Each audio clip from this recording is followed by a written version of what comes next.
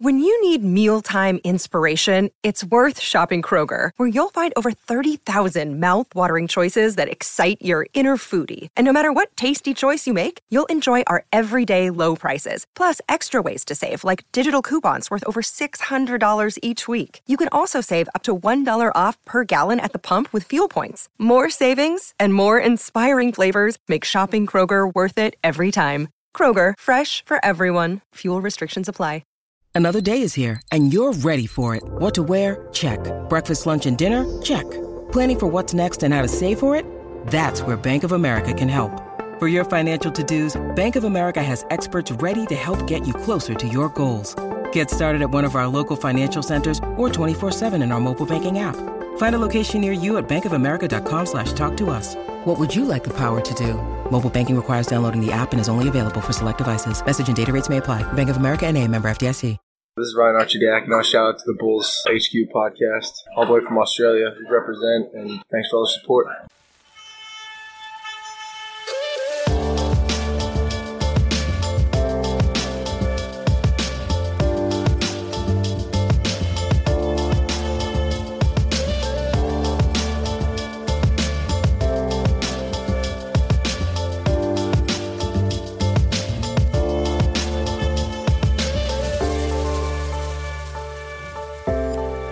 Hello Bulls fans, welcome to Bulls HQ, a Chicago Bulls podcast on the Blue Wire Podcast Network. Thank you for joining us on this episode of the show, one where we attempt to wrap up yet another weird, long, frustrating and always dramatic Bulls season.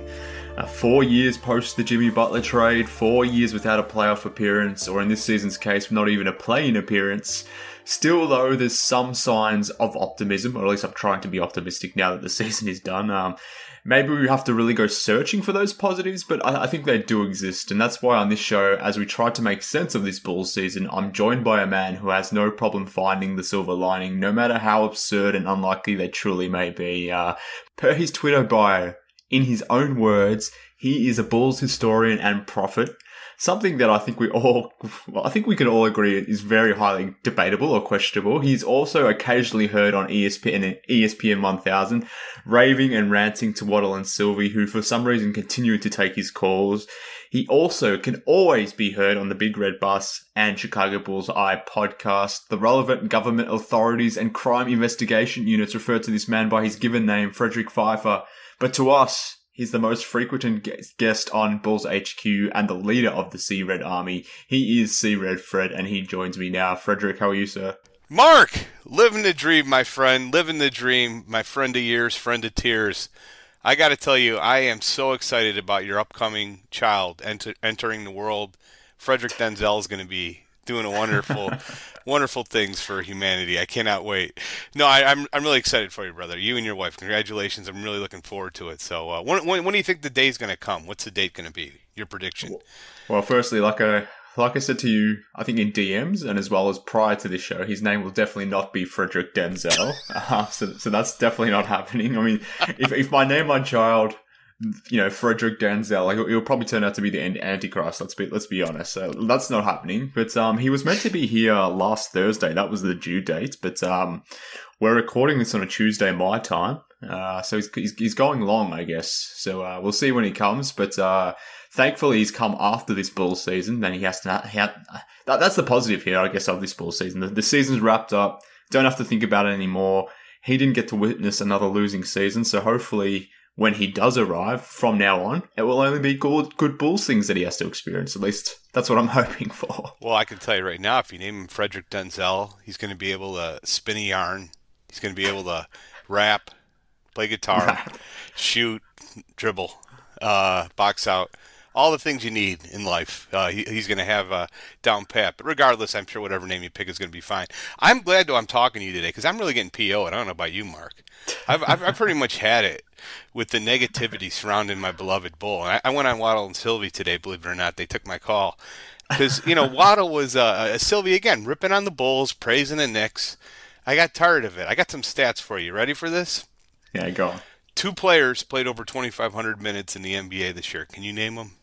I'm assuming they are 2 Knicks players. Is that correct? That's correct. And wow. It's not just any Nick. Can you name the 2? Julius Randle and RJ Barrett would be my guess. Yes, and by wise minds would all say those are probably their two best players. Wouldn't you agree?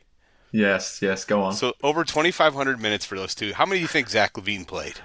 I don't know. He missed 11 games. I don't know. 2,000. Multiply. Okay, just over 2,000. Just over 2,000. So, 20% less. How many did Vucevic play for us? He's our second best player. How many did he play? On the season, I don't know. Probably something similar to Zach. Maybe a little bit more. Why, are you kidding me? He came here in late March. No, but if on the season, how much did he play?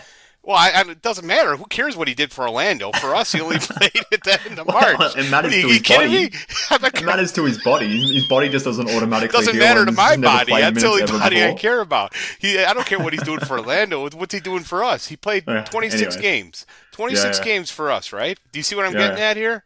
My point here is, let's get some perspective here. You can bury my Bulls as much as you want, talk about how great the Knicks are, but to act like, Vucevic and LaVine are suddenly supposed to hit the ground running without any training camp or practice time, it's ridiculous. And, the two best players on the Knicks, thank God they avoided all the COVID protocols. They played 71 and 72 games. My question for you, brother, is how many games would the Bulls have won if Vucevic and LaVine played 71 and 72 games for our beloved Bull? What say you? Well, I don't know. I would like to think they'd be above 500, but I guess that's why, coming back to the intent of the show, not necessarily talking and raving about the Knicks and reviewing this Bulls season, that's why it's been somewhat of a confusing and weird season, because it's almost been 3 mini seasons within the season, if you want to speak. Because we obviously didn't start the season with Vucevic.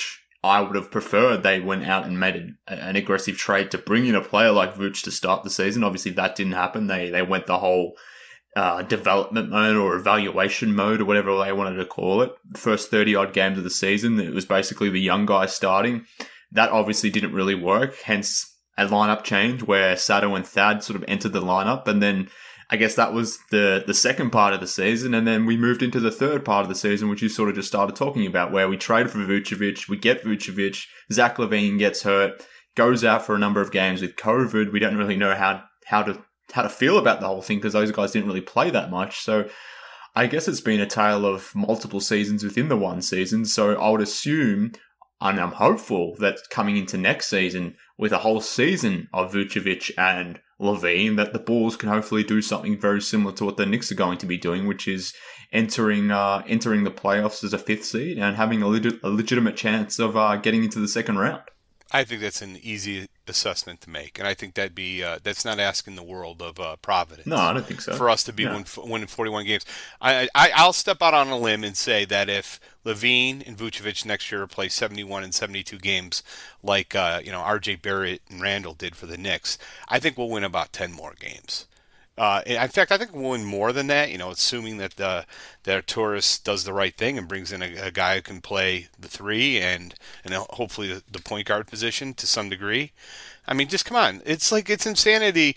The team, according to my back of the napkin math, had 14 games with Vucevic and LaVine together. I think they were 6-8 in those games. I'm not entirely certain if that's accurate, but I think it is. So they were just right around 500 without any preseason, without any practice time together. This was one screwed up year. So I think we all got lost. I mean, just the airwaves today were just ridiculous with negativity, just bashing on the Bulls. And I was upset, I got to admit, yesterday. I was fine with the team as long as there was a mathematical chance for them not to, to make the playoffs. And I was fine with them not tanking. But what the heck was Thad Young doing playing yesterday? What is wrong with this? Are you kidding me? I mean, it's insanity that they were doing that. So that kind of irritated me. But, big picture, I'm going to remain positive. I think I take solace in the fact that Arturas signed Garrett Temple, and I know a lot of people out there are kind of laughing with signed Garrett Temple. He understood what we needed. We needed another 3, and I think he was probably our own legitimate 3, real true 3 on the roster. So, I understand if in retrospect that if he saw it, I'm sure he sees it now. He's not finished with moves. I'm going to give him the benefit of the doubt and hope good things happen this offseason. Well, I think you raise a good point, because the last 2 games, the Bulls were effectively eliminated from the play-in chance. So they predictably lost to the Nets, but then they won against, I guess, the Bucks C team, let's call it, because the Bucks pulled their starters just before the game because the Bucks were sort of locked into that 3 seed. So that was frustrating, and it's a tough way to go out because you know, it has been a long, weird, disappointing season, but then to win that game where the Bulls are now tied for 8th in the Tankathon ratings, let's say, or standings, where New Orleans, Sacramento, and Chicago all have, I guess, the eighth spot, let's call it. I was going to say the 8th seed, but the 8th spot right now in terms of the draft lottery. They'll have to flip a coin to see who picks 8, 9, and 10. And I don't know if that was a loss. The Bulls would have been in 8th. They would have had a firm chance at, 20% in terms of getting back into that top 4, which every Bulls fan can agree. Like, we'd rather have the top 4 pick than not. So, right. It'll be tough on the draft lottery that the Bulls, maybe they fall to 10th and maybe even lessen their chances of getting in the top 4, even if they keep that number 8 pick and don't get back in the top 4. It's going to make things tough. And you touched on it there, the off season. And I guess whilst we want to review this season, talk about the season that sort of just played out, like, ultimately this season that we've just sort of watched is going to be determined a lot by, I guess the success of this season will be determined a lot by what happens in the coming months. Obviously, we just spoke about the draft lottery, the draft itself, assuming the Bulls are even in it. And then coming into free agency, because, their big swing was Vucevic. They're probably not going to be in the draft. I'm assuming they're not going to get a top 4 pick. Hopefully that's not the case, but I'm assuming that won't be the case. But, what do we look at from here? What is the outlook for this team going forward? I mean, what should they do in free agency? Is this all going to come down to keeping our pick and whether we make that pick or not, whether we trade it for an established player, whatever the situation may be? Like, are we all just now hinging on the draft lottery, which I believe is on June 22? Is that like the next major milestone for this team as to, well, I guess where this franchise may or may not be heading? Yeah. I mean, if they end up with a top 4 pick, the city's going to go nuts. And, I mean, there's no doubt about it. Like, that's a huge day in the history of this franchise. It's not like the odds are going to be astronomical. I mean, they're not great, but crazier things have happened. I mean, getting Derrick Rose was more difficult than getting, a top 4 pick in this draft. And if they get a top 4 pick, there's 5 fantastic players. My dream scenario is they get in the top 4 and we somehow end up with Suggs, and immediately you got a point guard who's going to be there for the next, 15 years. So I think that guy's already ready to play. It doesn't matter. Any of those top 4 players are fantastic. Cunningham would be incredible. It doesn't matter who you're getting. But I really love Suggs. I think he brings a lot defensively too. That would be perfect for this team. And as a point guard, I think you can just put him right there and let's see what happens. Let's go crazy, Chicago. But regardless, I'm acting like it's not going to happen. Yeah. Then let's just assume it's not. And then you have to figure out, what to do this offseason. There's a lot of free agents out there, restricted free agents, John Collins, Mike Conley, DeMar DeRozan. I can go up and down the list, but there's some names that I think aren't talked about as much that are kind of interesting. One of them we were talking about, Gary Trent Jr., a guy like that, Norman Powell, Lonzo Ball obviously is a restricted free agent, but I think he's going to cost too much. I don't know. What do you think? Is there anybody out there that you saw that you were kind of like, hey, this might be a good fit for us in the free agent market? Just the problem is it's going to be very difficult for us to without renouncing Thad Young or some players that are very important, I think, for even next year to make it happen. Yeah, I mean, you and I have talked about this on your podcast with Doug on the Big Red Bus as to, whether the Bulls should be an above the cap team or a below the cap team, obviously depending on that decision, which is not entirely their decision. That will determine what they can or can't do in free agency. So, yeah, to get to a reasonable cap number, then they have to probably say goodbye to Daniel Tice. They have to say goodbye to Larry Markkinen. They may or may not have to say goodbye to Thad Young-Lassato, depending how much money they need. So in a cap space example, then Lonzo Ball is the obvious name, but that should come at a cost or a relevant cap to that cost, let's say. I don't want to be necessarily paying him anything more than $20 million, but who knows what he'll command in free agency. Maybe he'll get more from the Knicks and maybe he'll go to New York. And at that point, then I don't know what the next move is, because you probably don't have enough space for someone like Kyle Lowry or Mike Conley. I don't really think there's that many other good names out there. The rest of the list is basically just role guys. You mentioned DeMar DeRozan. He's been good for the Spurs, but he's essentially a power forward now. I don't know if he necessarily fits. Maybe he does, maybe he doesn't. But, is he worth it? Probably not for me, but yeah, I don't know. It's going to be a tough situation because you would have hoped this would have been a stronger free agency class, but it's unfortunately not. So I'm sort of still leaning to being an above the cap team, hopefully signing and trading Lowry, and you can sort of maybe get a guard that way, whether it's Lonzo or whether it's Devontae Graham, where it's someone completely different. I don't know. But, yeah, obviously there's so many permutations to how this thing may play out, which is going to make it fascinating. But it all starts with, I guess, what do you do with Lauri Markkanen and the decisions thereafter? Because if you keep him, if you re-sign him, obviously that changes everything. And you may not even, or you won't be a cap space team in that situation. So I guess we can start there. What have you made about Lowry this season? What would be your decision about Lowry this season? I kind of know where you're going to be heading with this one, given so that we've sort of loosely touched on it in the past. I don't know if your opinions change, but this was make or break for Lowry this season as a Bull. To me, in my mind, it's been more of a break than a make. But what are your thoughts? Yeah, I mean, when you look at the numbers, though, he didn't really have a bad year. Shooting 40% from 3-point. Yeah. I mean, from the 3-point range, I thought, 48%. Those are both career highs. To me, that's where Lauri's value is really. That's where it's centered on. How well does he hit the 3-point shot? All good things from Lauri Markkanen kind of flow from that ability, and that's by far his career best. If you're hitting 40 or above in the NBA, you're a good shooter, a very good shooter, and for a big man, that's elite. And I kind of feel a little. As this season's gone on, there were certain points where the Army was against me and I really wanted to see him go, and I just thought he was, there's so many things he doesn't do well, especially in the defensive end. They're just so beyond frustrating. But also, though, I thought he finished pretty strong this year. I thought he played pretty well the last couple weeks, and he shot over, like I said, he shot over 40% from three. It's kind of like he's an asset. Like, there are teams that are absolutely going to want him. And I don't really feel great about letting a guy like that, an asset like that, walk out the door. If he's going to leave the Bulls, I hope they can do it in a sign and trade.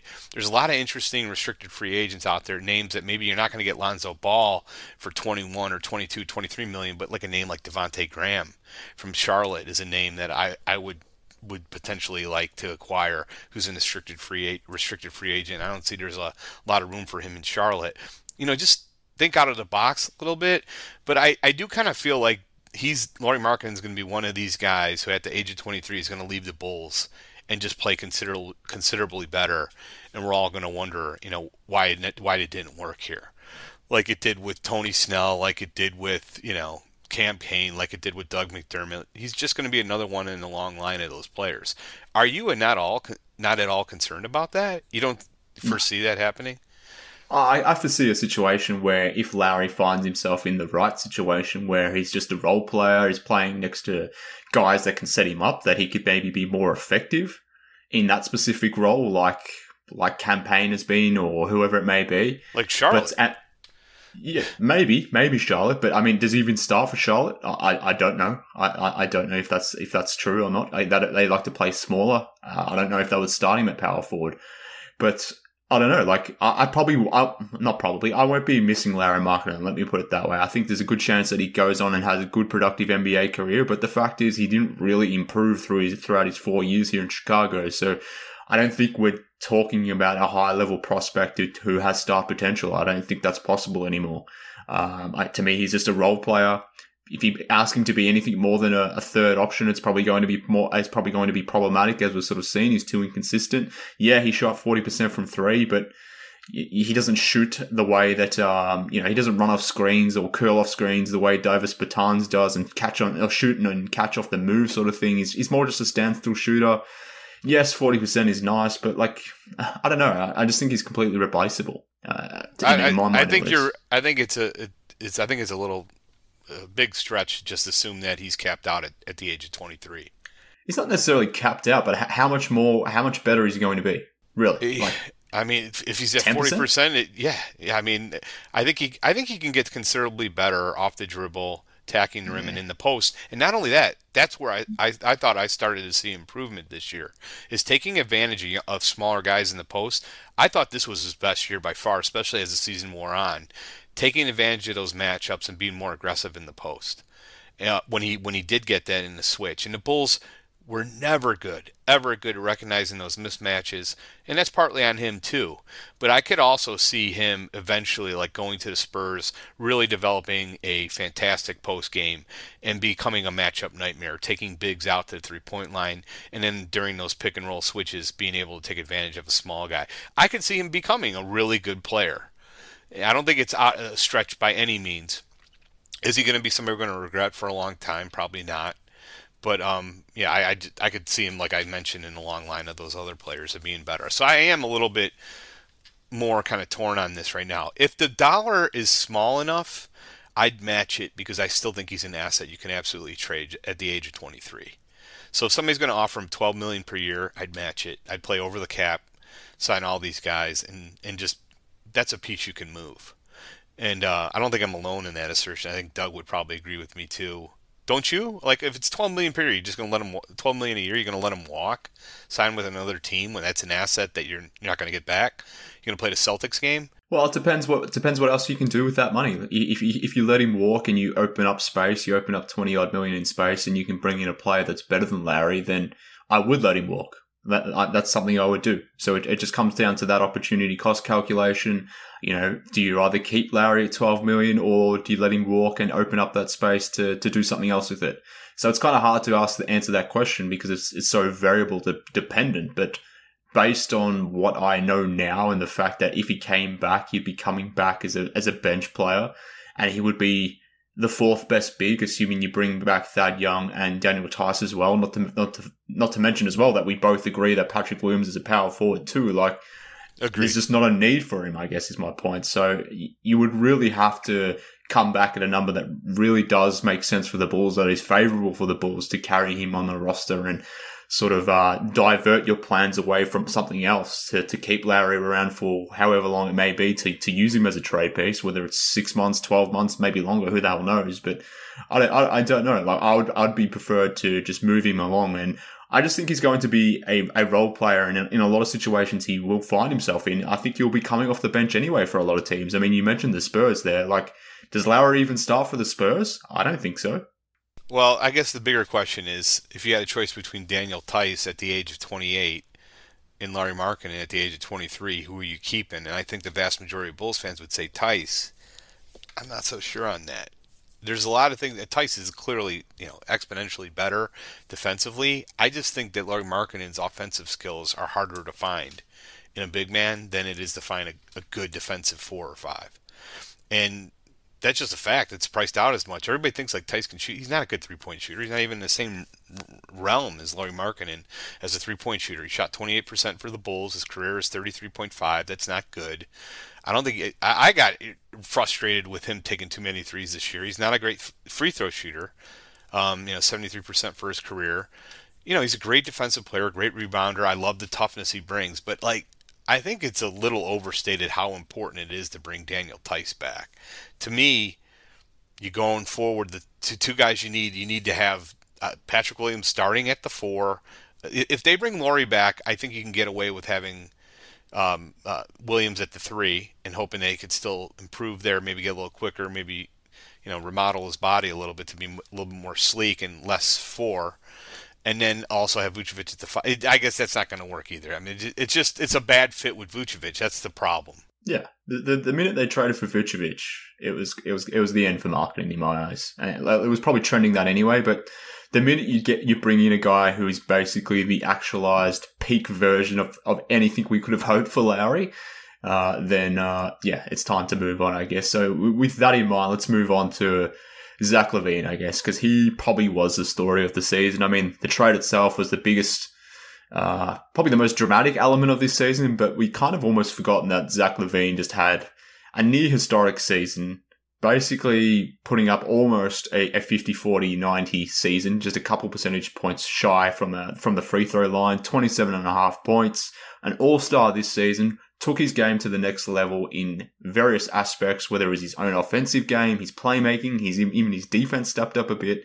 Zach continued to improve to the point where he pretty much is a top 30 player at this point, a top 25 player, whatever you have him. He's one of the better players in the NBA now, I guess, and that's not something we would have said before. He's a legitimate top 30 guy.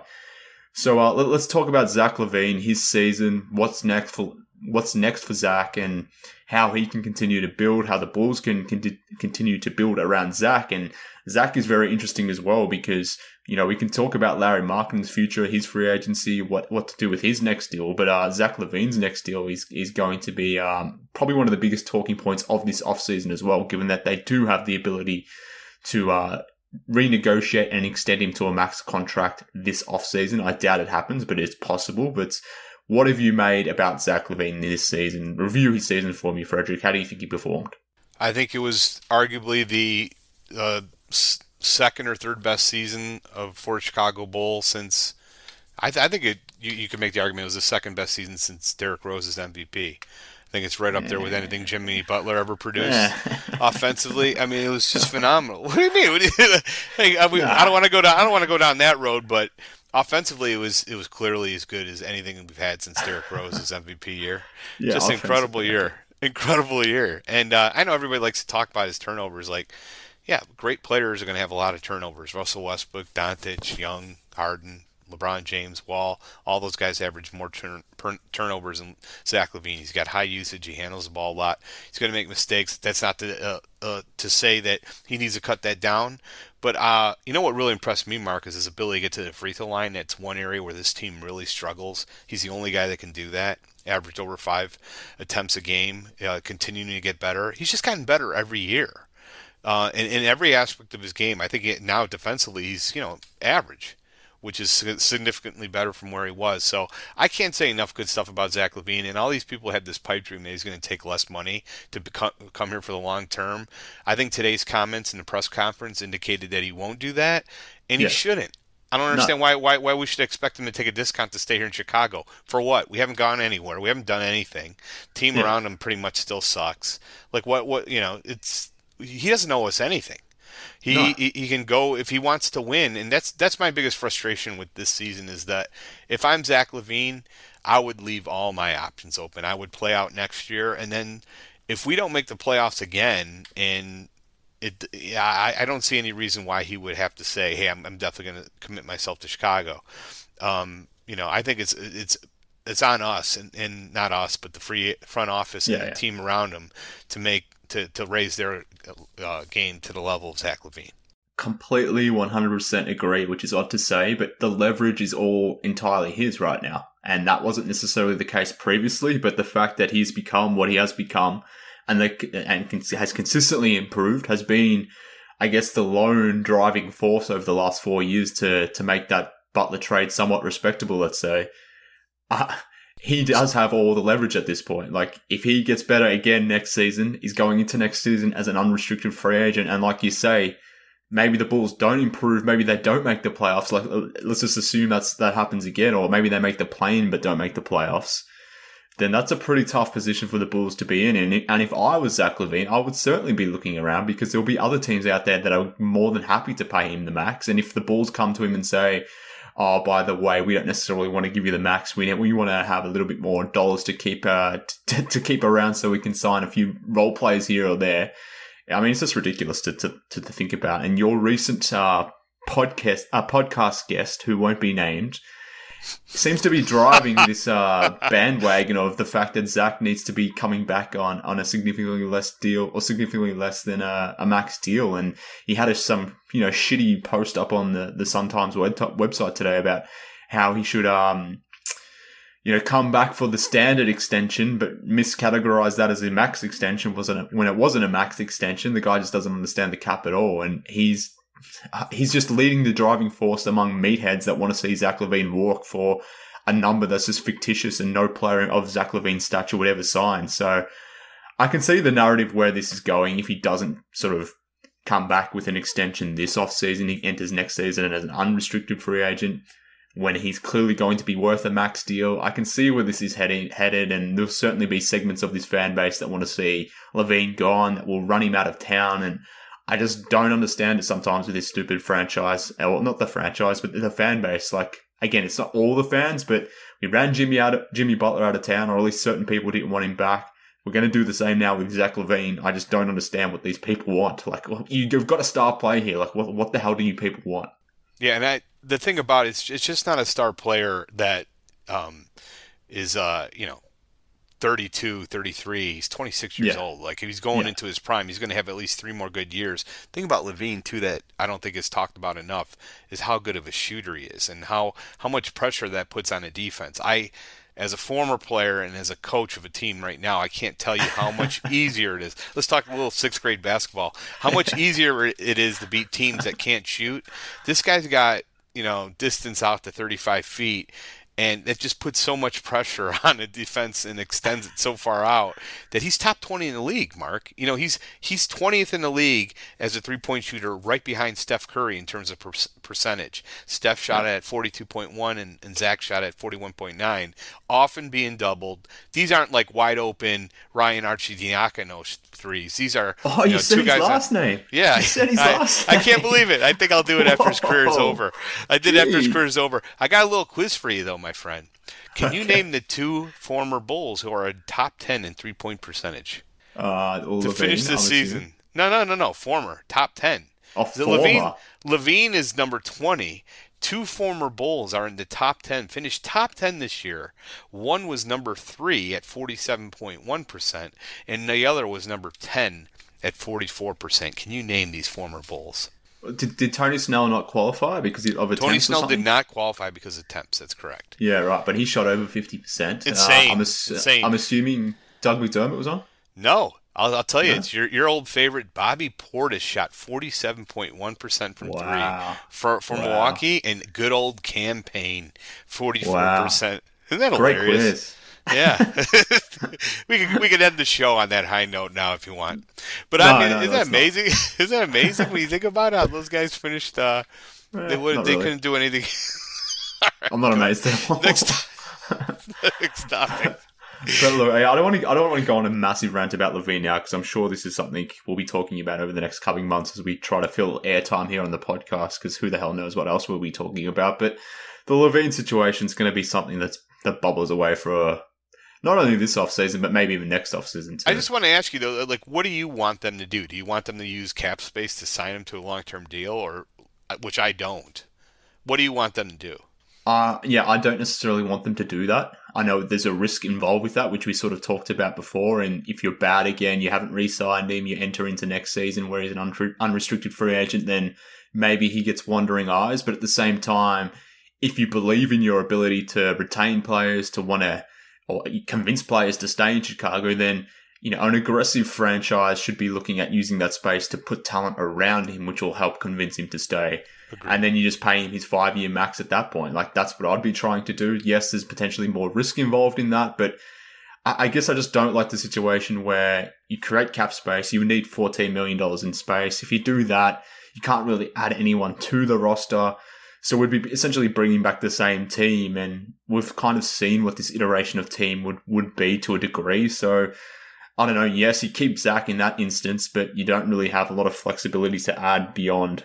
You'd have to wait like 1 or 2 seasons to really add to the team, and I don't really want to wait anymore. I guess I want to start winning now, and I think that's the best way to try to convince him, and not only just him, but even Vucevic as well, or future players. Like, let's show to the league that we're out here and trying to make a swing and trying to bring in players and trying to, like we talked about before, trying to get this team back to where the Knicks are right now. Like, the Knicks are the talk of the town.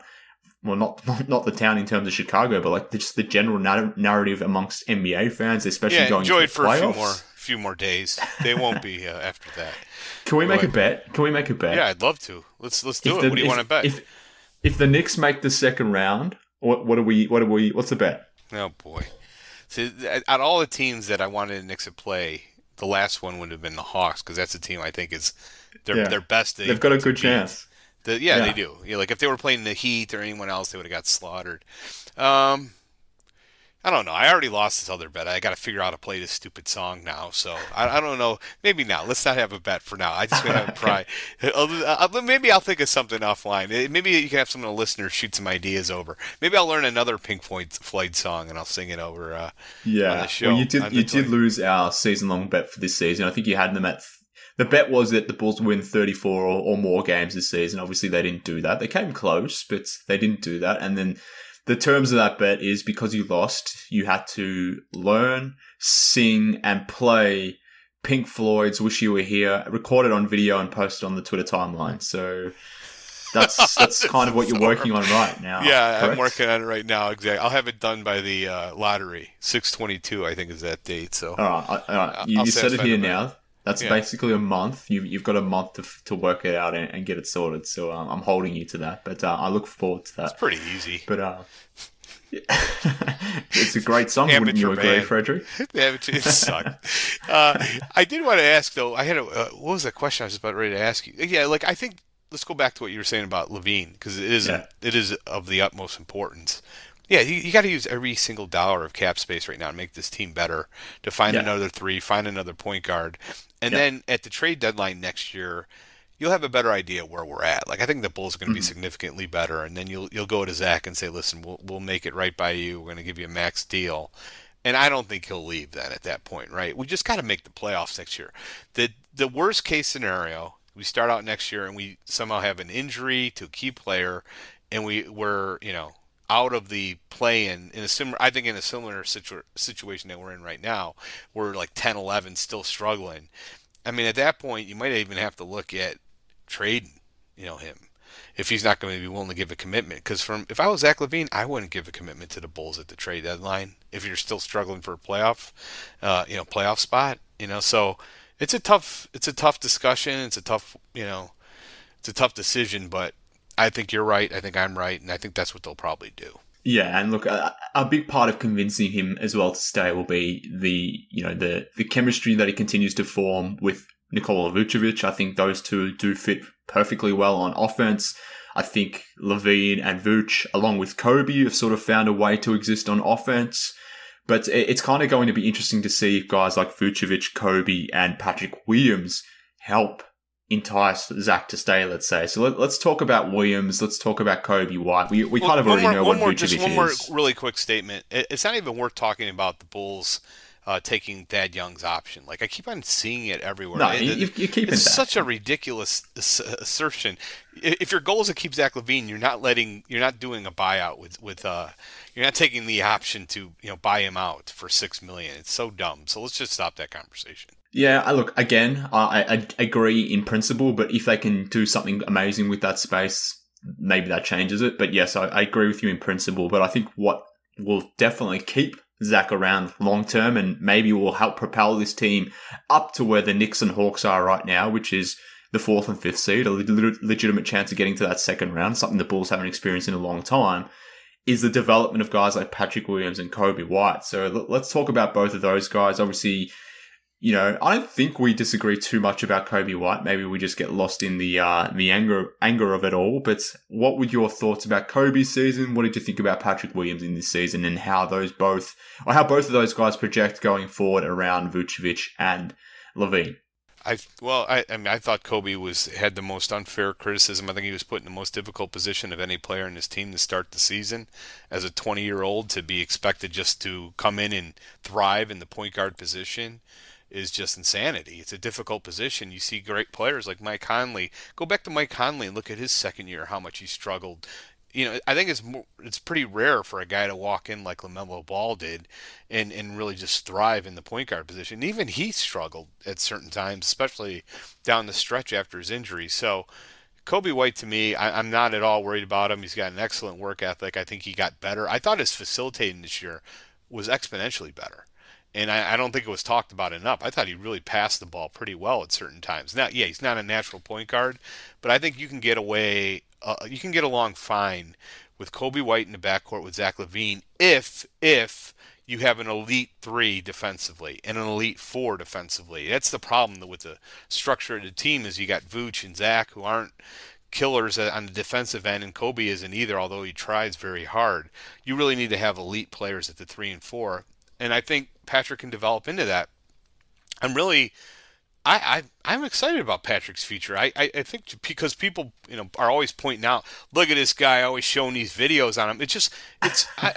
I'm showing videos because I'm trying to tell him or anyone else who's watching these games, is anyone else noticing this? Let's not all act like this is good, because he's not good right now on the defensive end in terms of just sound fundamentals of boxing out players. I'm just pointing this out. I'm not trying to criticize him. Don't act like a child and think that, like I'm saying I don't love you. I do love everybody. And I do love Patrick Williams. This got really weird really quickly. But I was kind of disappointed, and I heard you say this too. I was disappointed with his play down the stretch. I thought other players, other rookies got better, and I just highlighted, I don't think he played better down the stretch. No, he was worse. Yes, he was worse. Let's be honest. Let's be honest. I mean, I was a big Patrick Williams guy for the first half of the season. I mean, and that's a comment made in reality in terms of based on what he produced in real time. That isn't a comment made based on what he may or may not be, something people have a lot of difficulty discerning between the two. But if we're being real, Patrick Williams over the first 30-odd games versus the Patrick Williams we saw in the second half of the season was disappointing. He regressed as a player. I was expecting him to, or if he didn't regress, he stayed stagnant, let's say, at best.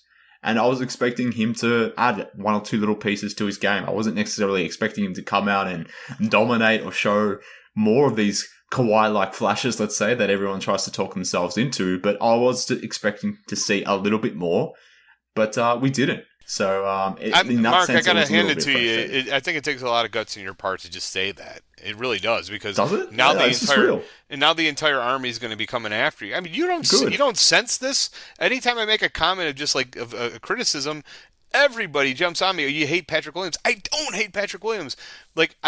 The thing is, too, is like these things that I was pointing out, I have no doubt that Billy pointed out the same thing, and the coaching staff pointed out the same thing, because you saw it in the last 4 or 5 games. They even talked about it, how much better he was at attacking the offensive boards. He just wasn't doing that. He wasn't aggressive. He didn't play with a high motor for a large portion of the season. He was just out there. And there was far too many times he was given 27 minutes a game as a rookie. This was a great opportunity for him. And instead, a lot of the fan base was just like, oh, he's out there 27 minutes as a 19-year-old. Yeah, 27 minutes as a 19-year-old. Go out and grab it and do something with it. Just don't jog up and down the court. Like, I felt like I really was not happy at all until the last few games. Obviously, you should be ecstatic, and then you see the stuff he says, right, too? But I also do want to say there's some things that he says, like, he shouldn't say. Like, I'm like, why are you saying this? Like, I'm not naturally aggressive. Scoring was never part of my game. I'm just like, dude, you're the 4th overall pick. Scoring better become a part of your game. And even if you're thinking that, don't say it. My God. Look, I appreciate that he says it. But at the same time, I can appreciate that he says it whilst being concerned that, a lot of the times, hearing players trying to force them to be something that they're not. Like, I'm always questionable about whether they can naturally get there. Like, that's how I felt about Kobe White. Like, he's not a natural creator, let's say, and then trying to develop him or force him into being one may not necessarily work. And I kind of feel like that with Patrick Williams as well. Like, if he's not necessarily an alpha, someone that wants to go out there and own possessions, score on possessions, and be the lead guy, let's say, which is kind of what the Bulls will need him to develop into some sort of facsimile of that, if they can't necessarily acquire like a third star in free agency or via trade. Like, they're going to need Patrick Williams to develop into the player that AK hopes he can be. But I guess I appreciate the fact that he's candid in that sense, but at the same time, a little bit concerned that he has to almost be forced or pushed into being that guy. And whenever you're forced to push someone into being something that they're not, you get mixed results, I guess. As we saw, like the last game of the season, like, how does Patrick Williams only get 8 shots against that Bucks team, whereas the night before he had 24 against the Nets? Like, I don't get it. I know. All I wanted to do is see him just come out, even like 16, 18 points. Just come out with that kind of. And I can't tell if he's really saying this or if some people are just like in his ear telling him to say it. Like, I have all the talent in the world. Like, his comments today just seemed so out of turn. What's the word I'm trying to say? It just didn't seem like they were coming from him, just based on his comments throughout the season. Although I will say I loved them, right? That's what I wanted to hear. That's what you got to believe. I just hope he believes it, and he does, because I've just seen so many players just who have all the talent in the world. They just don't. They're not able to have that the ability or aggressiveness, internal want to take it. That's my biggest concern. I always said this, 6th grade on, the greatest players, they're out there. They're impacting the game in some way, form or fashion. And there's just too many times where I didn't even know he was playing the game this year. So, but he's so important. Everything is dependent on this guy, right? He takes a jump next year. We're going to be a significantly better team, So I'm cheering for him. The kid's a great kid. So we'll see what happens. 100% agree. I mean, it may seem hyperbole or hyperbolic, let's say, to say this, but the fate of the franchise over the next sort of 5 to 10 years sort of rests on Patrick Williams' shoulders. In extension to that, as does whether they keep this pick or not. Like if they keep this number 4 pick, whether they use that pick or trade that pick, and whether, or whatever Patrick Williams develops into, like if you get both of those things to happen and the best case of those scenarios happen, like the trajectory of the franchise just more generally throughout this LaVine era, the Vucevic era, whatever we want to describe it as, like it just changes completely if this guy can sort of reach another level, if we get that pick, these sorts of things. That's why what's coming up over the next couple of months is so important, not only for next season, but like where Zach LaVine's prime is headed through Chicago. Like, is it going to be where we're talking about this team being on the Hawks or Knicks level, where maybe on a good season you can sort of talk yourself into, maybe depending on the matchup, you can get into the second round? Or is there a higher variables there, or more variables where you can sort of push yourself to a higher bracket where you could be top 1, 2, 3, maybe fourth team in the East, and maybe that really changes the franchise. So, yeah, does hinge on Patrick Williams, and I don't think we're being overzealous in that. I think where you and I are different, or in our opinions, have a difference of opinions, is that I think you would probably think the comment you just said, everything depends on him. I don't necessarily believe that. Like, I think Coby White has a significantly higher ceiling than you do. If you look at every stat that Coby White had, from 3-point percentage to free throw percentage to every stat, points per game, every significant one, especially assists, which he almost doubled, he was better this year as a 20 and 21-year-old. So where is Coby White going to be as a 23 or 24-year-old? I think he's got the potential to be significantly better than you do this year, just a few percentage points higher. But with his work ethic, and I think he's got a much higher ceiling than you do, so that's where we differ. Well, let's talk about Coby, because it is one of those interesting topics, at least for me it is, because the way you feel about Patrick Williams, or the way you get assaulted, let's say, with your mentions on Twitter about people coming after you when you mention the flaws of someone like Patrick Williams, that's kind of how I exactly feel about Coby White and the sort of the blowback that I receive. So it is kind of ironic that here, Frederick, that and you're actually one of the main culprits in terms of blowing up my mentions in terms of the Coby hate that I supposedly have, whatever it may be. But look, again, pointing out when players are bad in real time doesn't mean they're going to be staying bad for the foreseeable future or forever. Like, Coby was bad for a large chunk of this season. For like 20 to 25 games, he basically averaged 10 points on really bad shooting percentages. And to the point where it wasn't just me saying he should go to the bench. It was literally freaking Billy Donovan who made the decision to bench Coby White. So again, like, we can say players sucked in real time whilst also acknowledging the fact that they do have an ability to be a good player. Like, I think Coby can be good. I don't think he's going to be a great player. I think he's more likely to be a role player. I think he's still better suited for this specific team, ideally coming off the bench. That meaning, you've gone out and got a real functional point guard who makes more sense next to LaVine.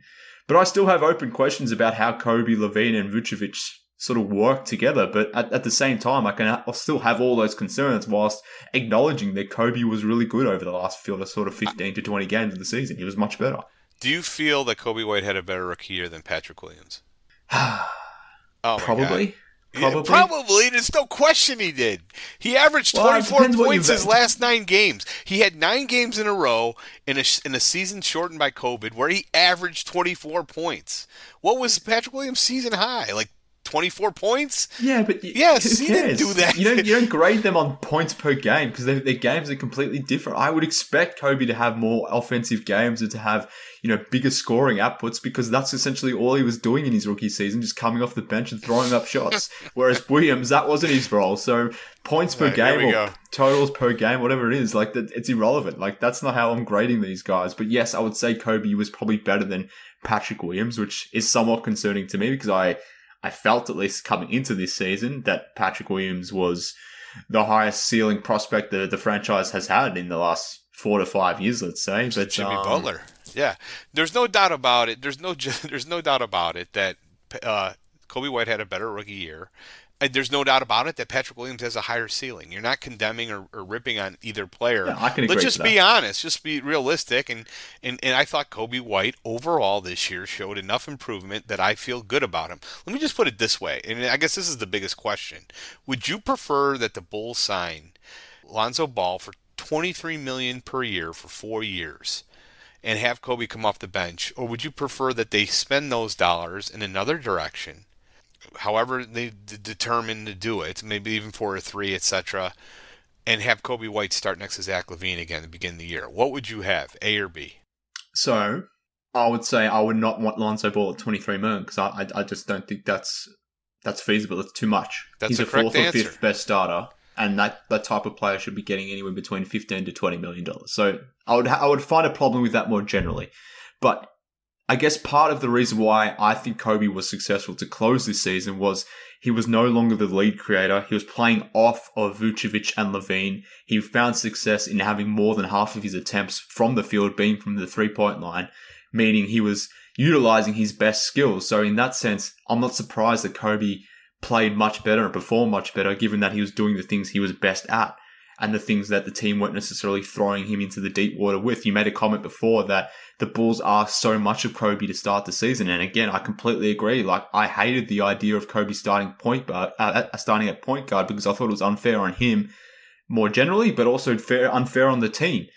But if I'm thinking about this team, the way it best fits together, the way it all comes together, and if Kobe's just more in a catch and shoot type role, less of a creating type role, then to me, I would rather have Lonzo in a vacuum because Lonzo can do that same thing whilst giving you different things elsewhere on the court, specifically on defense.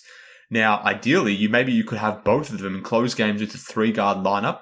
Maybe you could deal Kobe White and Thad Young maybe to go and get that small forward who can come in and play that 3 position, and maybe you can push Patrick Williams up the 4. Like, whatever the situation is, in a vacuum, I would rather Lonzo than Kobe, but it's going to come down to value. Like, more generally, I just don't want Lonzo anything.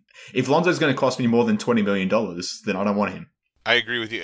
I'm more excited about Lonzo if we got Lonzo actually playing minutes at the 3, because I think he can play that position defensively, and just have him pair him up with, I think, White, Lonzo Ball, and Zach LaVine would work. I really do. And, but bigger picture, I think it's a little overstated that I read this all the time. We changed his role. It was all catch and shoot. Like acting like he's Kyle Korver out there. He's still facilitated. But not he as had a lead a game guy. with 10 assists, for God's sake. Let's not act like he who suddenly cares? became Kyle Korver coming off of picks and just shooting catch and shoot threes. That's not what happened.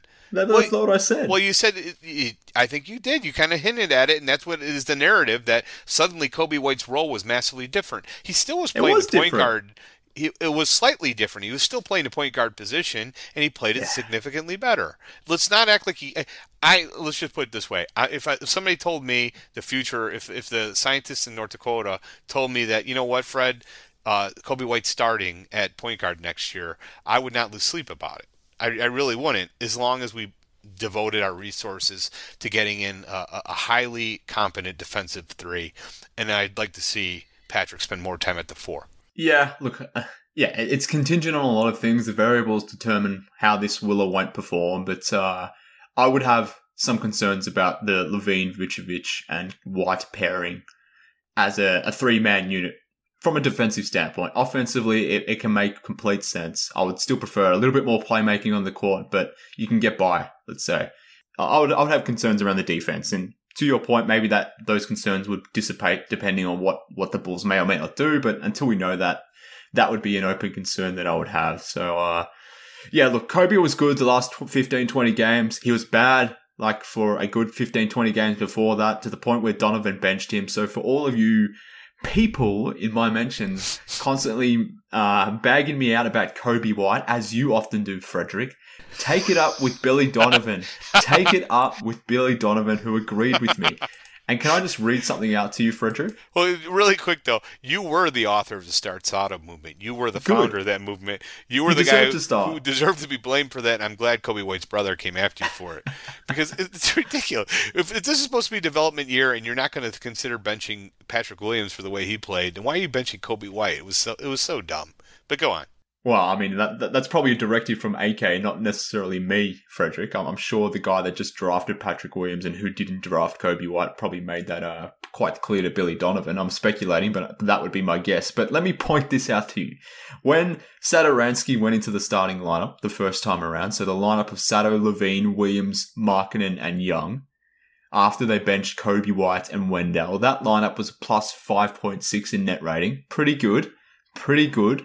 After they benched Markkanen, they went a little bit older, let's say, that with Sato, Levine, Williams, Thad Young, and Vucevic, they were plus 1.3 in net rating. So again, another good functional lineup that included Satoransky in a point guard. And the reason that happened was that original starting unit where Kobe was out there with Wendell, Lowry, Patrick Williams, Zach LaVine, that unit was being outscored by 14 points. So Satoransky at point guard was fine. He was fine at point guard. There's been other lineups where Sato started at point guard and they were completely fine. Yeah, like but didn't that move include Laurie going to the bench too? I can't recall when it happened. I thought it was kind of very close in timing. So you're just saying it like, it was Kobe going to the bench and Sato being inserted in the starting lineup. Didn't Thad enter the starting lineup right around the same time ahead of Laurie? Sato and Thad went in at the time and Kobe and Wendell came out. Yeah, well, that's on Thad. That's why things were so much better. You're riding Thad's coattails with Sato, and you're dumb. Get out of here! Just don't want to give any credit to Satoransky. I know I'd break it down. Yeah. Anyways, the point is, Sato's good. Sato is good. He's a fine Kobe backup. Finished strong, and they're both bench point guards. Let's say that. All right, the Start Sato movement is as dead as the Start Gafford movement. Yeah. Well, I think that's something we can agree on. The Start Gafford movement was the stupidest, dumbest thing that I've heard all season. So, but I digress. Let's close this podcast out. We've been running out long here. I mean, we've sort of touched on this season. To be honest with you, we've probably focused more on what's to come, but I think that's right. Like all the Bulls fans right now, all we're thinking about is what is to come, because that's the most relevant part. Because, this season was interesting. We got Vucevic in. The trade itself was fun, and I remember the day when he got traded here. Like that was the most fun I've had as a Bulls fan. For obviously that didn't last very long, given how bad things went thereafter. But now we're kind of all hopeful, let's say. So we'll see what happens. But this season I'm kind of keen to forget about it, to be honest with you, and let's see what happens thereafter. But let's close out the show, Frederick. I've had you on a number of times. Like I said at the top, you're the most frequented guest on Bulls HQ history. And we haven't done this for a while. You used to come past often and give me a story of sorts from your younger days. Often I find them quite hilarious. I'm not sure if the listeners do, but I find them quite fun. So let's throw to one of your stories. I've got a nice intro here that we'll run right now, but hit me up with the story. But first, this little cute jingle for Frederick. Gather round, children. It's time for a story from our good friend, Sea Red Fred. All right, Fred. As per the jingle, it's story time with Frederick. So what have you got for me this time round? Well, this one's going to be a little blue. So if there's children or very old adults in the room, why don't you send them off on their way and lower the volume and put your ear right up to the speaker so you can hear this story. So, and I can't believe this. I think this is the first time I've ever told this story outside of the 4 people that are aware of it, which myself included, and the person that, we'll get into it right now. So I used to go to Vegas every year with a group of friends every summer. And one year, we'd always go in the summer. One year we went, one of my top 10 bands of all time, James Addiction, was playing at the Joint at the Hard Rock Casino. Are you familiar with this? You know where this is at? Are you the listeners, I'm sure, but you've heard of Las Vegas, right? Yes, I've heard of Lost Vegas. All right. So anyhow, Oh my God. So I was pumped about going because if I got there 2.5 hours early, I could get right up to the stage and watch my favorite guitar player in the world. Still to this day, Dave Navarro, the master at work. No reserve seating. So I said I'm going to be the first in line. First in, and I would run to that point where Dave plays and watch him for 3 hours. It would make one of the highlights of my life. So I meticulously planned out the whole day. We were going to go golfing with myself and my 3 other friends. They were going to drop me off 2.5 hours early after golf. We'd meet after the show for a night of whatever. Yeah. The part I didn't plan out well was the golfing 18 holes in 130-degree weather, even in carts. It was difficult. So by hole 11, we're all seeing visions. There weren't enough refreshments. I accidentally used SPF like 5 instead of 45, so I was literally Red. melting. Very sea red. Literally sea red. About 10. So I literally sweated about 10 to 15 gallons of water that round. I mean, I was just a puddle. Afterwards, I shower, put my shorts on. I'm still a little dizzy. Put on my jeans t-shirt. We're all parched, and we're probably within an inch of our lives of dying. So we stopped at a 7-Eleven. Right. And I get a super big gulp filled with ice in Diet Pepsi. And you know what a super big gulp is? Do you guys have that in Australia? Is that like a product or what is it? Yes, it's a massive drink in a plastic cup. It's probably, I don't know, 5 gallons. I don't know. I have no idea how we many. We don't do gallons, so that doesn't make 5 sense. 5 liters. To me, 5 liters. Yeah, right. Okay. Continue. It's a lot of Diet Coke. It's a lot of liquid, but yeah. I'm suddenly refreshed. I got it. They dropped me off. My friend who was supposed to go with me is so sick from that he didn't even go. He's like, I can't make it. So I'm like, screw you. I'm going watch the greatest guitar player of all time. I'm the first guy in line. Just me. I got my golf towel. I brought my golf towel because after I shower, sometimes you still sweat. Do you ever have that problem? So I brought, so it's me, a towel, and my big gulp. Suddenly, 2.5, I'm the first guy in line. Doors open. I sprint out to the front, get right there on this it's like a metal gate, like a metal kind of fence. Let's describe it that way. And then there's maybe like 2 or 3, maybe 4 or 5 feet, and then the stage. So I'm right there in front of Dave Navarro. And I turn around, and there's probably all of a sudden, right behind me, 5,000 people between me and the next bathroom. You see, after you're drinking a big gulp for 3.5 hours, while I was waiting in line, while I was waiting for the show to start, and that's a lot of liquid, and it became apparent, like I literally was dying. Like I had a bladder full that I started to feel pain. So, what happened? What happened next? So I'm going to pull off a maneuver here because I cannot leave because there's no way I'm going to be able to get to the bathroom and get back to the front. It's impossible. I can't do it. So luckily, no band had gone on yet.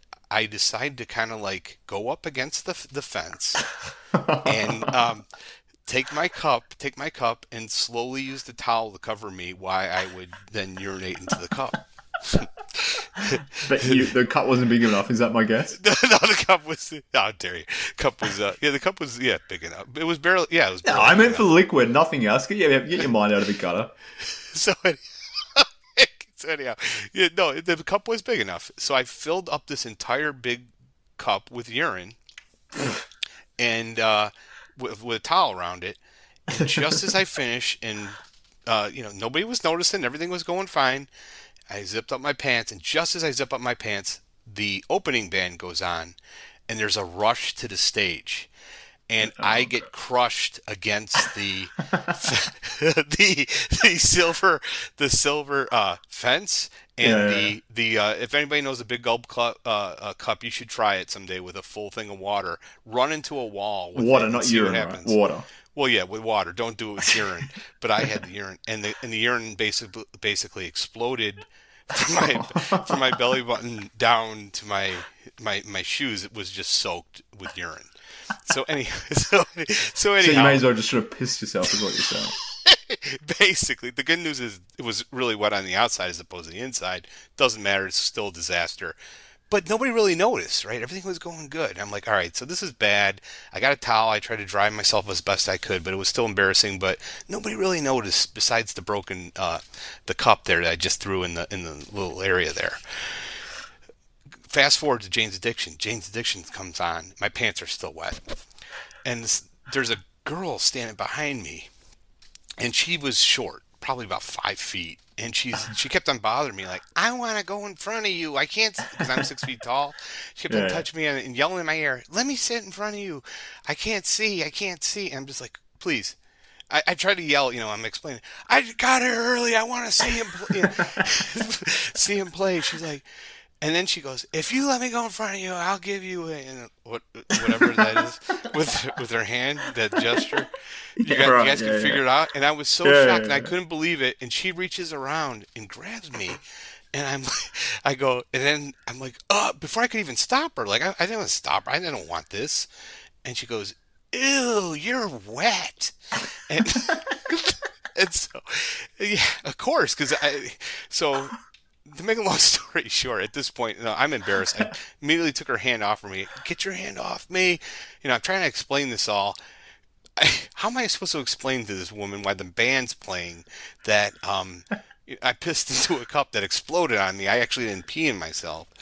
And then so I let her go in front of me. Anyhow, because of it. I guess that was probably the right thing to do since I could see over her. But that's the story. Well, I mean, she did physically assault you. Let's make that very clear. Like, exactly. It was against. And let the record I'm show. assuming it was against your will. Maybe it wasn't. It was absolutely against my will. Let the record show. Of course. Do you think I wanted to grab my urine-soaked jeans? Of course I don't know. not. Maybe that's your kink. I don't know. Like, how am I to know? But I should have cleared this story beforehand because I did not know that was where it was going. But how have you never told me this one? So you basically pissed yourself at a Jane's Addiction concert. First of all, I did not piss myself. It came close, pretty much. I crashed into a cup full of urine that was my own making. But it was I was literally like 2 seconds away from placing that cup like in that well there, and I would have been fine. But the band went on right at that time, pushed me right into I got pushed right into the thing, and it exploded on my pants. So that's a good story. That was a good story. I appreciate it. Yeah, you're one of now. You're the fifth person. I guess everybody's listening. How many people we got? 9 or 10? Tens, hundreds of thousands at least. So what's the moral of the story? Number one, always be aware of your urine content before a show. Right. Don't drink a big gulp or super big gulp, and don't golf 18 holes in 130-degree weather. So is that pretty good? I think that's a good story. And to that moral of the story, maybe to close this podcast, I need to go to the toilet. So let's wrap things up because I don't have a big container near me wet. within hand distance to pee in a bloody container there. And wouldn't it be funny if she's listening? Sorry? Wouldn't it be funny if she's listening to this show? She'll remember. I'm pretty confident that she's not.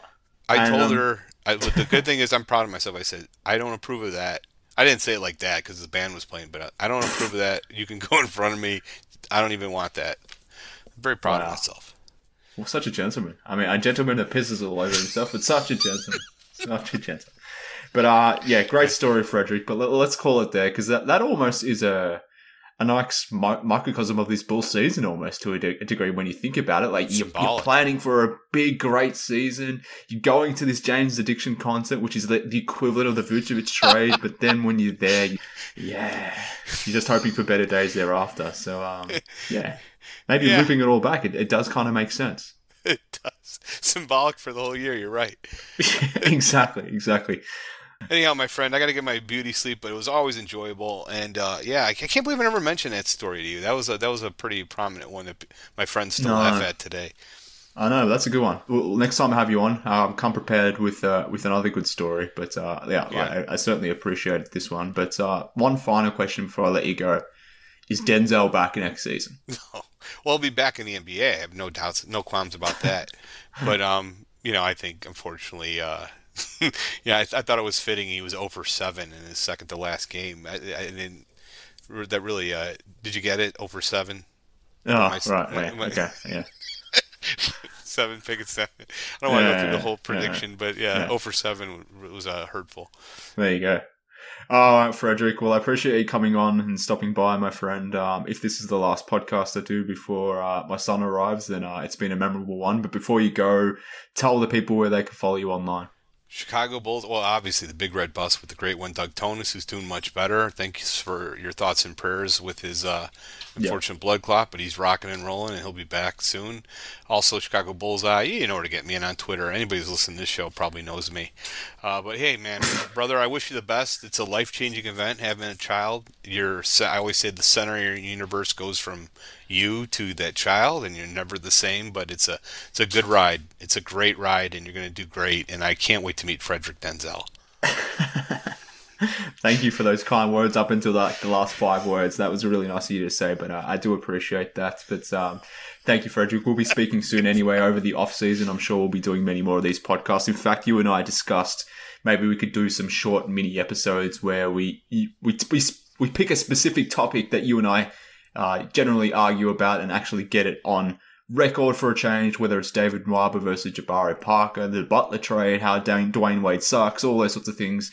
You and I will be doing some mini pods on those sorts of topics as we go through the doldrums of the off season. So I'm sure we'll be speaking soon nonetheless. But that was very nice of you to say, and I appreciate you coming on the show. Thanks, brother. Have a good one, Mark. And you too, Godspeed, mate. Bulls fans. Exactly, yeah. And Bulls fans, whilst you're out there following Frederick, you can follow me too on Twitter at MKHoops. Follow the podcast too at BullsHQ If you want to link to the Bulls HQ Discord through the off-season, now that we're in the off-season, shoot me a DM on Twitter and I will drop you a link to that. You'll get an invitation to become part of the Bulls HQ Discord. Frederick is in there, supposedly, never comes past, but he also is part of it. He's very rude and never joins us in there. But nonetheless, if you want to be part of it, just drop me a DM. You can be. As I mentioned there, I've got a child arriving fairly soon, so I don't know what my podcasting schedule will be like, but whenever I get a chance, whenever I'm not tending to a crying infant and those sorts of things, then I'll try to get podcasts out. But obviously, we'll see how that transpires. You know where to find me on all the usual spots, usual podcasting spots. But in the interim, 5-star reviews, drop a link, tell your friends about Bulls HQ, all that good stuff. But enough shameless plugs in this situation here. I'm done. This podcast has gone way long. I don't even know how to think after that story, to be honest with you. But we'll wrap it up here. Thank you for tuning in, Bulls fans. Thank you for sticking by Bulls HQ through this weird, stupid Bulls season. And we'll have much more Bulls content coming over the next couple of months. But I appreciate everyone for tuning in. Thank you, and speak soon.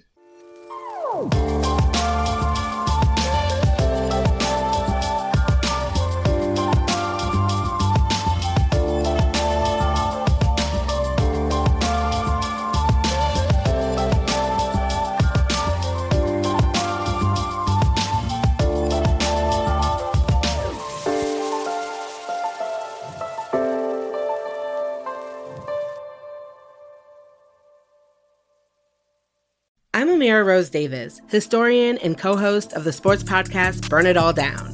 And now I'm hosting the new season of American Prodigy, all about Black girls in gymnastics. For the last 40 years, Black gymnasts have moved from the margins to the core of the sport and changed gymnastics along the way. Now, they tell their stories. You'll meet trailblazers like Diane Durham, superstars like Jordan Childs, and everyone in between. Listen to American Prodigies on Apple Podcasts, Spotify, Stitcher, or wherever you get your podcasts.